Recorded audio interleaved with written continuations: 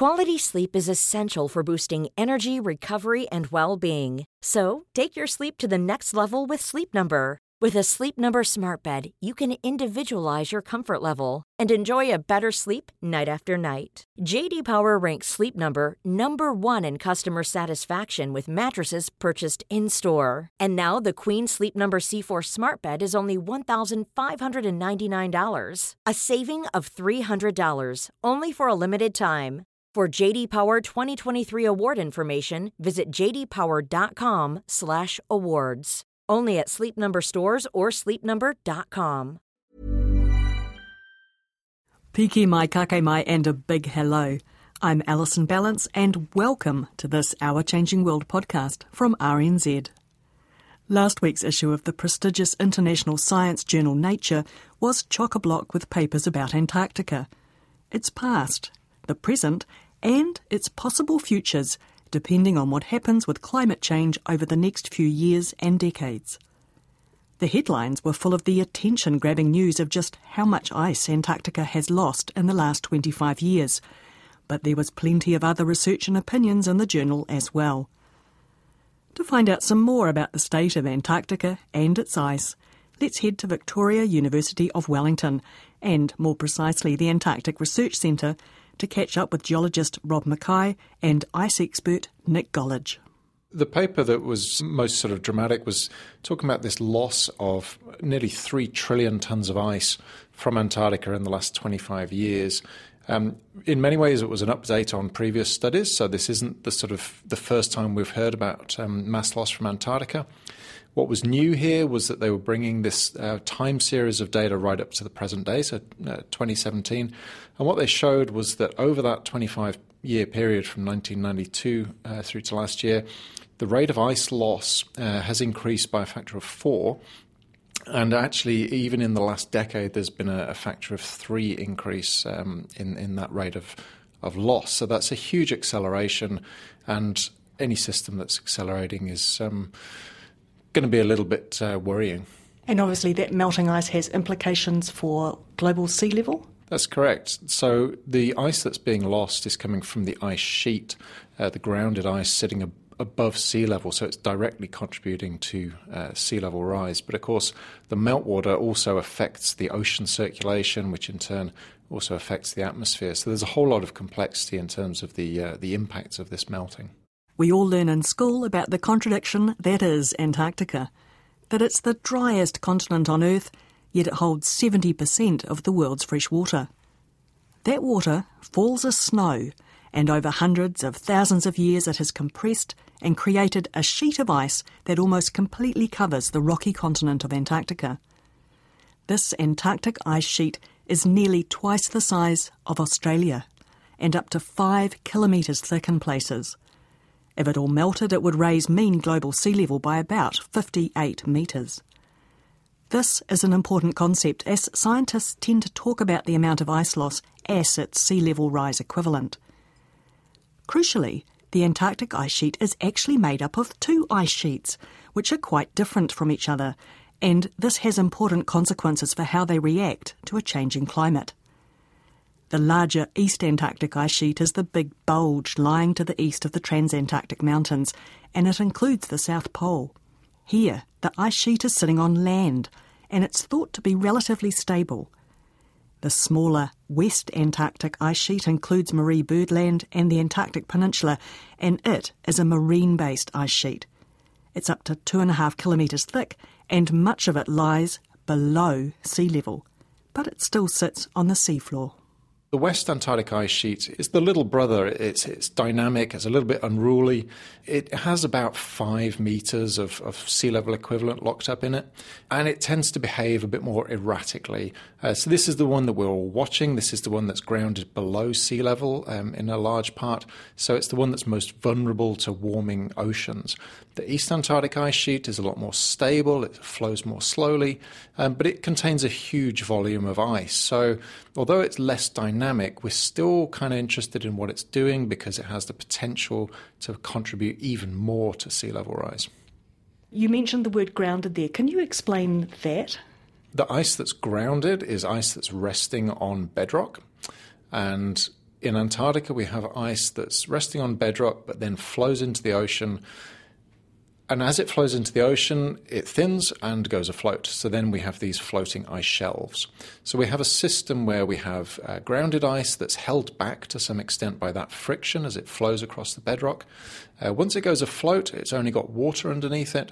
And so these ice shelves don't have any basal friction. They sort of drag against the sides of the embayment that they're usually confined in.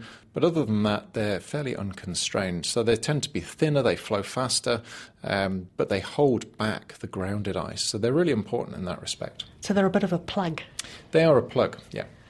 And as well as this ice sheets and the ice shelves, there's also sea ice. Now that's a completely different phenomenon, isn't it? Sea ice is one of the most important features because over the course of a season it doubles the size of the continent, the amount of white on the planet. So and that sea ice is also connected to the ice shelves. So the water that circulates under an ice shelf becomes super cold and it comes back out super cold and creates more sea ice. So it's a whole integrated system. Without the sea ice, we have major implications for the ice sheets. There'll be more warm waters coming up next to the ice sheets acting to melt them quicker. So they act as almost a protective apron for the ice shelves and the ice sheets behind it. We hear a lot about sea ice disappearing in the Arctic. In the Antarctic, we've had a few years with more sea ice than normal, and then that has changed a little bit recently, hasn't it? Yes, that's correct. So we've had several decades of increasing sea ice, particularly in the Ross Sea region, which could be a function of changing atmospheric circulation, particularly to the ozone hole that changed the circulation around Antarctica, that can push the sea ice further north, and that creates open water near the continent that then freezes again, so that creates this sort of sea ice factory. As the ozone hole repairs, we expect that process may slow down. Another thing is that there's actually meltwater coming off the continent, so that is fresher, and because it's fresher, it creates sea ice much more easily than seawater, because seawater freezes about -2 degrees Celsius, fresh water at about 0. So again, it's one whole system. But then events like the last 2 years, we've had record lows in the Ross Sea. So we've had this several decades of building up, increasing sea ice extent, and then 2 years in a row where it's been absolute record lows. And I've just been down there in a research vessel. We spent $500,000 on an icebreaker this year that we didn't need because we saw no sea ice at all. To some extent, what's happening is that the ice shelves, the floating ice, are being melted underneath by the warm ocean. So as they thin, that encourages the grounded ice to then flow faster to basically sort of fill up those ice shelves again. So they then start melting, and that sort of perpetuates this sort of this cycle of ongoing melt. At the moment, there's not really a whole lot of surface melting in Antarctica. There is in the peninsula, but there's not a lot of surface melt from warm air temperature, which is kind of different to the Arctic and the margins of the Greenland ice sheet, where a lot of it's sort of controlled by the atmosphere. But in Antarctica, it's really just controlled by how warm the ocean is. One of the papers in the suite of papers in Nature talks a bit about the impact of ocean swells on those ice shelves as well. So they're getting melted underneath by warm water. There's a whole lot of processes going on. Yes, that's right. So the sea ice acts to protect the ice sheets in a couple of ways. It keeps the warm waters away from Antarctica to an extent. It creates this cold freshwater cap that can push the warmer waters further north. But in this case here is actually dampening ocean waves. So we have this sort of frozen surface of the ocean. You can imagine that doesn't create such an intense swell. So that dampens the waves, and that may act to help protect some of the sort of ice shelves, because ice shelves actually move up and down with the tides and with waves as well. So it may actually protect it from sort of physical destruction as well as that sort of thermal erosion by warm ocean currents. Or conversely, in places where the sea ice isn't appearing where it used to appear, perhaps you might get bigger storm-driven swells, which might be more damaging. Yes, that's exactly the point. I mean, so when we talk about this overall increase of sea ice around the continent over the last 4 decades, that's biased to certain regions like the Ross Sea, like the Weddell Sea, and other areas it's actually decreased. So the same thing with where the ice sheets gain and lose mass. We look at where the sea ice is increasing and decreasing. In certain areas it might actually be very important to have sea ice in one area and not so important in another in terms of where ice sheets will lose their volume. So regional change can be very important. It's where is the ice sheet's weak spot and where is that sea ice change and how do the two relate? Antarctica is obviously a long way away. Most of us don't get a chance to go there, and I think some people tend to think of it as being something down there that's quite separate from the rest of the world. But one of the other things that this suite of nature papers really drives home is that what happens in Antarctica does have an impact elsewhere in the world, in the same way that Antarctica is in itself impacted by the rest of the world. That's absolutely right. And the way that it impacts the rest of the world is through sea level, first and foremost, but also through the way that it affects ocean currents and the atmospheric circulation. So anything that happens in Antarctica starts out down in the southern hemisphere, but it works its way up to the northern hemisphere relatively quickly, actually. So as soon as we start changing the ocean currents around Antarctica, they can very quickly have an influence on air temperatures in the northern hemisphere, for example. So it's really important that we sort of understand those connections, because as we see increasing melt from Antarctica, that means increasing impact pretty much across the globe. Can you tell me a bit about your area of research? You are looking back in a way to perhaps anticipate what might happen in future? So we use numerical models to try and simulate periods of the past where we have geological records of what we think happened. And we use the geological data to make sure that the numerical models are working correctly. So we're running computer simulations, checking against the geological data that they're giving us a consistent answer. And then when we've got those models behaving what we think is correctly, we can then use them to predict the future. And usually what we'll do is we'll try and run numerous scenarios to try and take account of a lot of the uncertainties. But what I do a lot of these days is run simulations for the Greenland and Antarctic ice sheets and see how they're going to evolve under different greenhouse gas emissions trajectories over the next century or two. And what kind of things are you seeing? Well, it depends on the scenario, of course. If we mitigate considerably and reduce our greenhouse gas emissions in line with the Paris Accord, then there's a chance that we can minimise the negative impact of ice sheet melt. If we follow a path where there is little mitigation, we're going to end up in a world by 2100 with much higher sea levels. We'll have a lot more temperature variability across the globe, because some areas will be getting cooler because of this meltwater going into the ocean, and some areas will be getting amplified warming. So that's going to really throw a spanner in the works. Ocean circulation is a big one.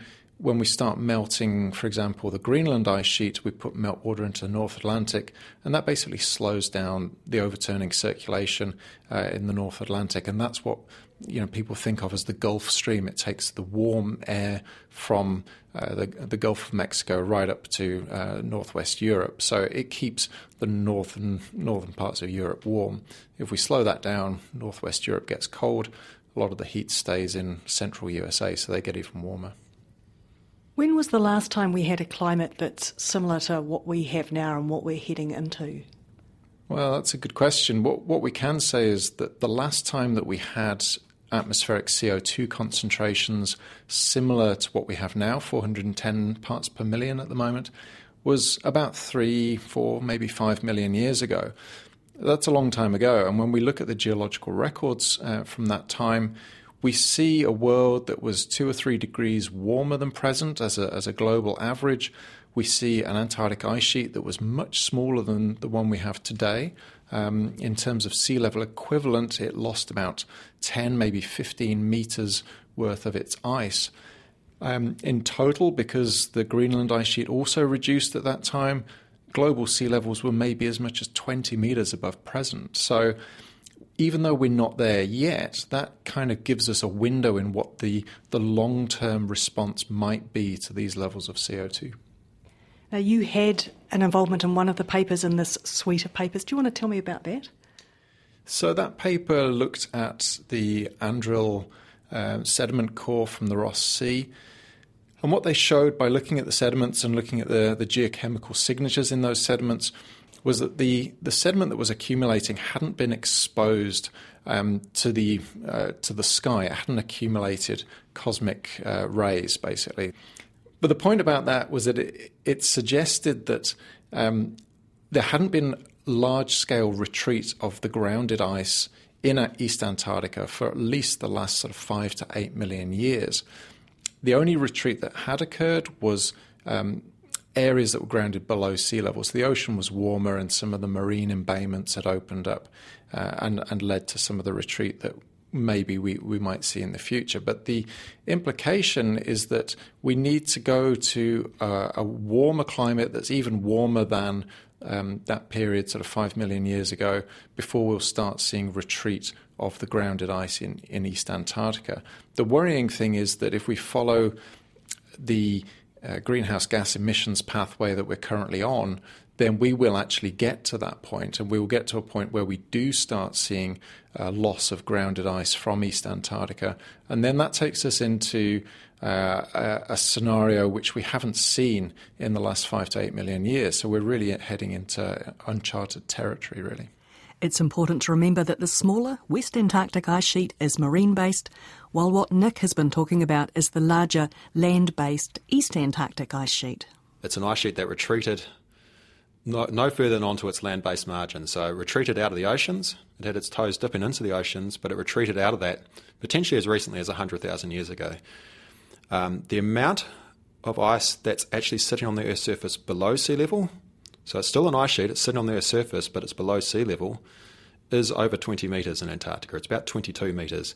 And that ice there potentially is quite unstable in these marginally warmer than present climates. So certainly 2 to 3 degrees warmer than present, like we had 3 million years ago, that 400 parts per million CO2 world. We suspect we lost a lot of that marine-based ice sheet. And that's the big concern, is how sensitive is that marine-based ice? We see this acceleration in the recent satellite measurements, about 3 millimetres over the last 5 years. It can be orders of magnitude higher than that potentially, as we know from geological records. We can see up to a metre per century coming out of ice sheet retreats during the last time we had a major climate warming event on this planet. So we're trying to work out how much of the ice currently on the planet is capable of retreat rates that quickly. We're seeing some big icebergs break off, some big blocks of ice shelves. Well, we've actually seen whole ice shelves pretty much explode over the space of a few weeks. The Larsen B ice shelf in 2002 had a lot of surface meltwater that penetrated into crevasses on the ice shelf surface. That water sunk because it's denser than ice, and so it pushed those crevasses apart, and it literally exploded. And what happened there was it didn't raise sea level, but as Nick was talking about, it creates this plug. It slows down the grounded ice sheet behind it from flowing into the ocean. And those glaciers sped up by a factor of 8 once that ice shelf retreated. So the more we see these icebergs calve, and sometimes iceberg calves just for natural events, that's how ice sheets lose their mass naturally. But if we see an acceleration of that calving, then that becomes a warning bell for us that these protective ice shelves may be contributing in the long term to sea level rise through that process of speeding up the glaciers behind it. The more we hear about this complexity of what's going on in Antarctica, but also its sensitivity, it seems to me that warning bells really are ringing, that if we need to do something, we should be doing it sooner rather than later. Well, yeah, I think the best time to do something was several decades ago, to be honest. The key thing that we haven't really talked about here is this idea of committed change. And the idea here is that we're putting in place a bunch of things which are going to manifest a lot further down the line. So we're putting gases into the atmosphere that are changing the atmosphere and leading to sort of an accumulation of heat in the atmosphere now. But a lot of that heat, pretty much 93% of that heat is getting sequestered into the ocean, and it's getting into the deeper layers of the ocean. Now, the result of that is that we're sort of somewhat buffered when we just look at air temperature measurements. We're not really seeing the full scale of what's happening. But, of course, the ice sheets, as Rob's described, the Antarctic ice sheet, a lot of it is sitting in that ocean water. In some cases, it's a kilometre or more below sea level. So when you start warming the ocean through its entire water column, then all that heat then goes into the ice sheet. And what that means is that the changes that are going to happen to the ice sheet will carry on for a long, long time because it's impossible to get the heat out of the ocean. Once it's in there, it's going to stay there. So what we're seeing now in terms of the Antarctic ice sheet response is just the beginning of something that we're already committed to. So we're seeing this committed change that will be ongoing. The question now is what we can do to reduce further commitments. Okay, so we may be committed to another few tens of centimetres of sea level rise over the next century or two if we stop all emissions. If we continue to emit, then those commitments just keep getting bigger. And that's the real concern. And ultimately, we will commit the planet to multi-metre sea level rise over the next centuries to millennia. And that's a moral problem. The commitment doesn't just come down to total magnitude or height of sea level rise. A few tens of centimetres we can probably manage if it's over a long time scale. But if those rates are quick, then that becomes a major issue for infrastructure and how the natural sort of coral reef systems will adapt to sea level rise. They can adapt to slow sea level rise. They can't adapt to rapid sea level rise. So not just constraining the total magnitude, but seeing if we can slow this down somehow. And that provides better options for us to mitigate and adapt to it. Thanks, Rob. That was Rob Mackay, and we also heard from Nick Gollage. They are both in the Antarctic Research Centre at Victoria University of Wellington. Their colleague, Tim Naish, was co-author on a paper in the Antarctic-themed issue of the journal Nature, written from the perspective of someone 50 years in the future. Titled Choosing the Future, it outlines what could happen to Antarctica if we fail to take significant action to curb climate change, if carbon emissions continue on the present trajectory and the world climate continues to warm. It contrasts this with a rather more optimistic outlook in which the global community take ambitious action to limit greenhouse gas emissions. You can find links to this and all the Antarctic papers in the recent edition of Nature at our webpage, rnz.co.nz/Our Changing World. I'm Alison Ballance, and this Our Changing World podcast first aired on RNZ National on the 21st of June 2018. Hope you're having a good winter solstice. Our webpage is rnz.co.nz/Our Changing World. You can find all our stories there in both audio and written form, along with photos and useful links. Why not sign up for our weekly email newsletter, which you can do there as well. If you'd like to subscribe to us as a podcast, we are in all the usual places. Apple Podcasts on iTunes, Spotify, Stitcher, Radio Public. You'll find lots of RNZ podcasts there, old and new, including Melody Thomas's frank and interesting sex podcast, Bang. We are RNZ Science on Facebook and Twitter. Do stay in touch. Thanks for your company, but I really must be off, so bye for now. Hei kōna mai. Botox Cosmetic, out of botulinum toxin A, FDA approved for over 20 years. So, talk to your specialist to see if Botox Cosmetic is right for you. For full prescribing information, including boxed warning, visit BotoxCosmetic.com or call 877-351-0300. Remember to ask for Botox Cosmetic by name. To see for yourself and learn more, visit BotoxCosmetic.com. That's BotoxCosmetic.com.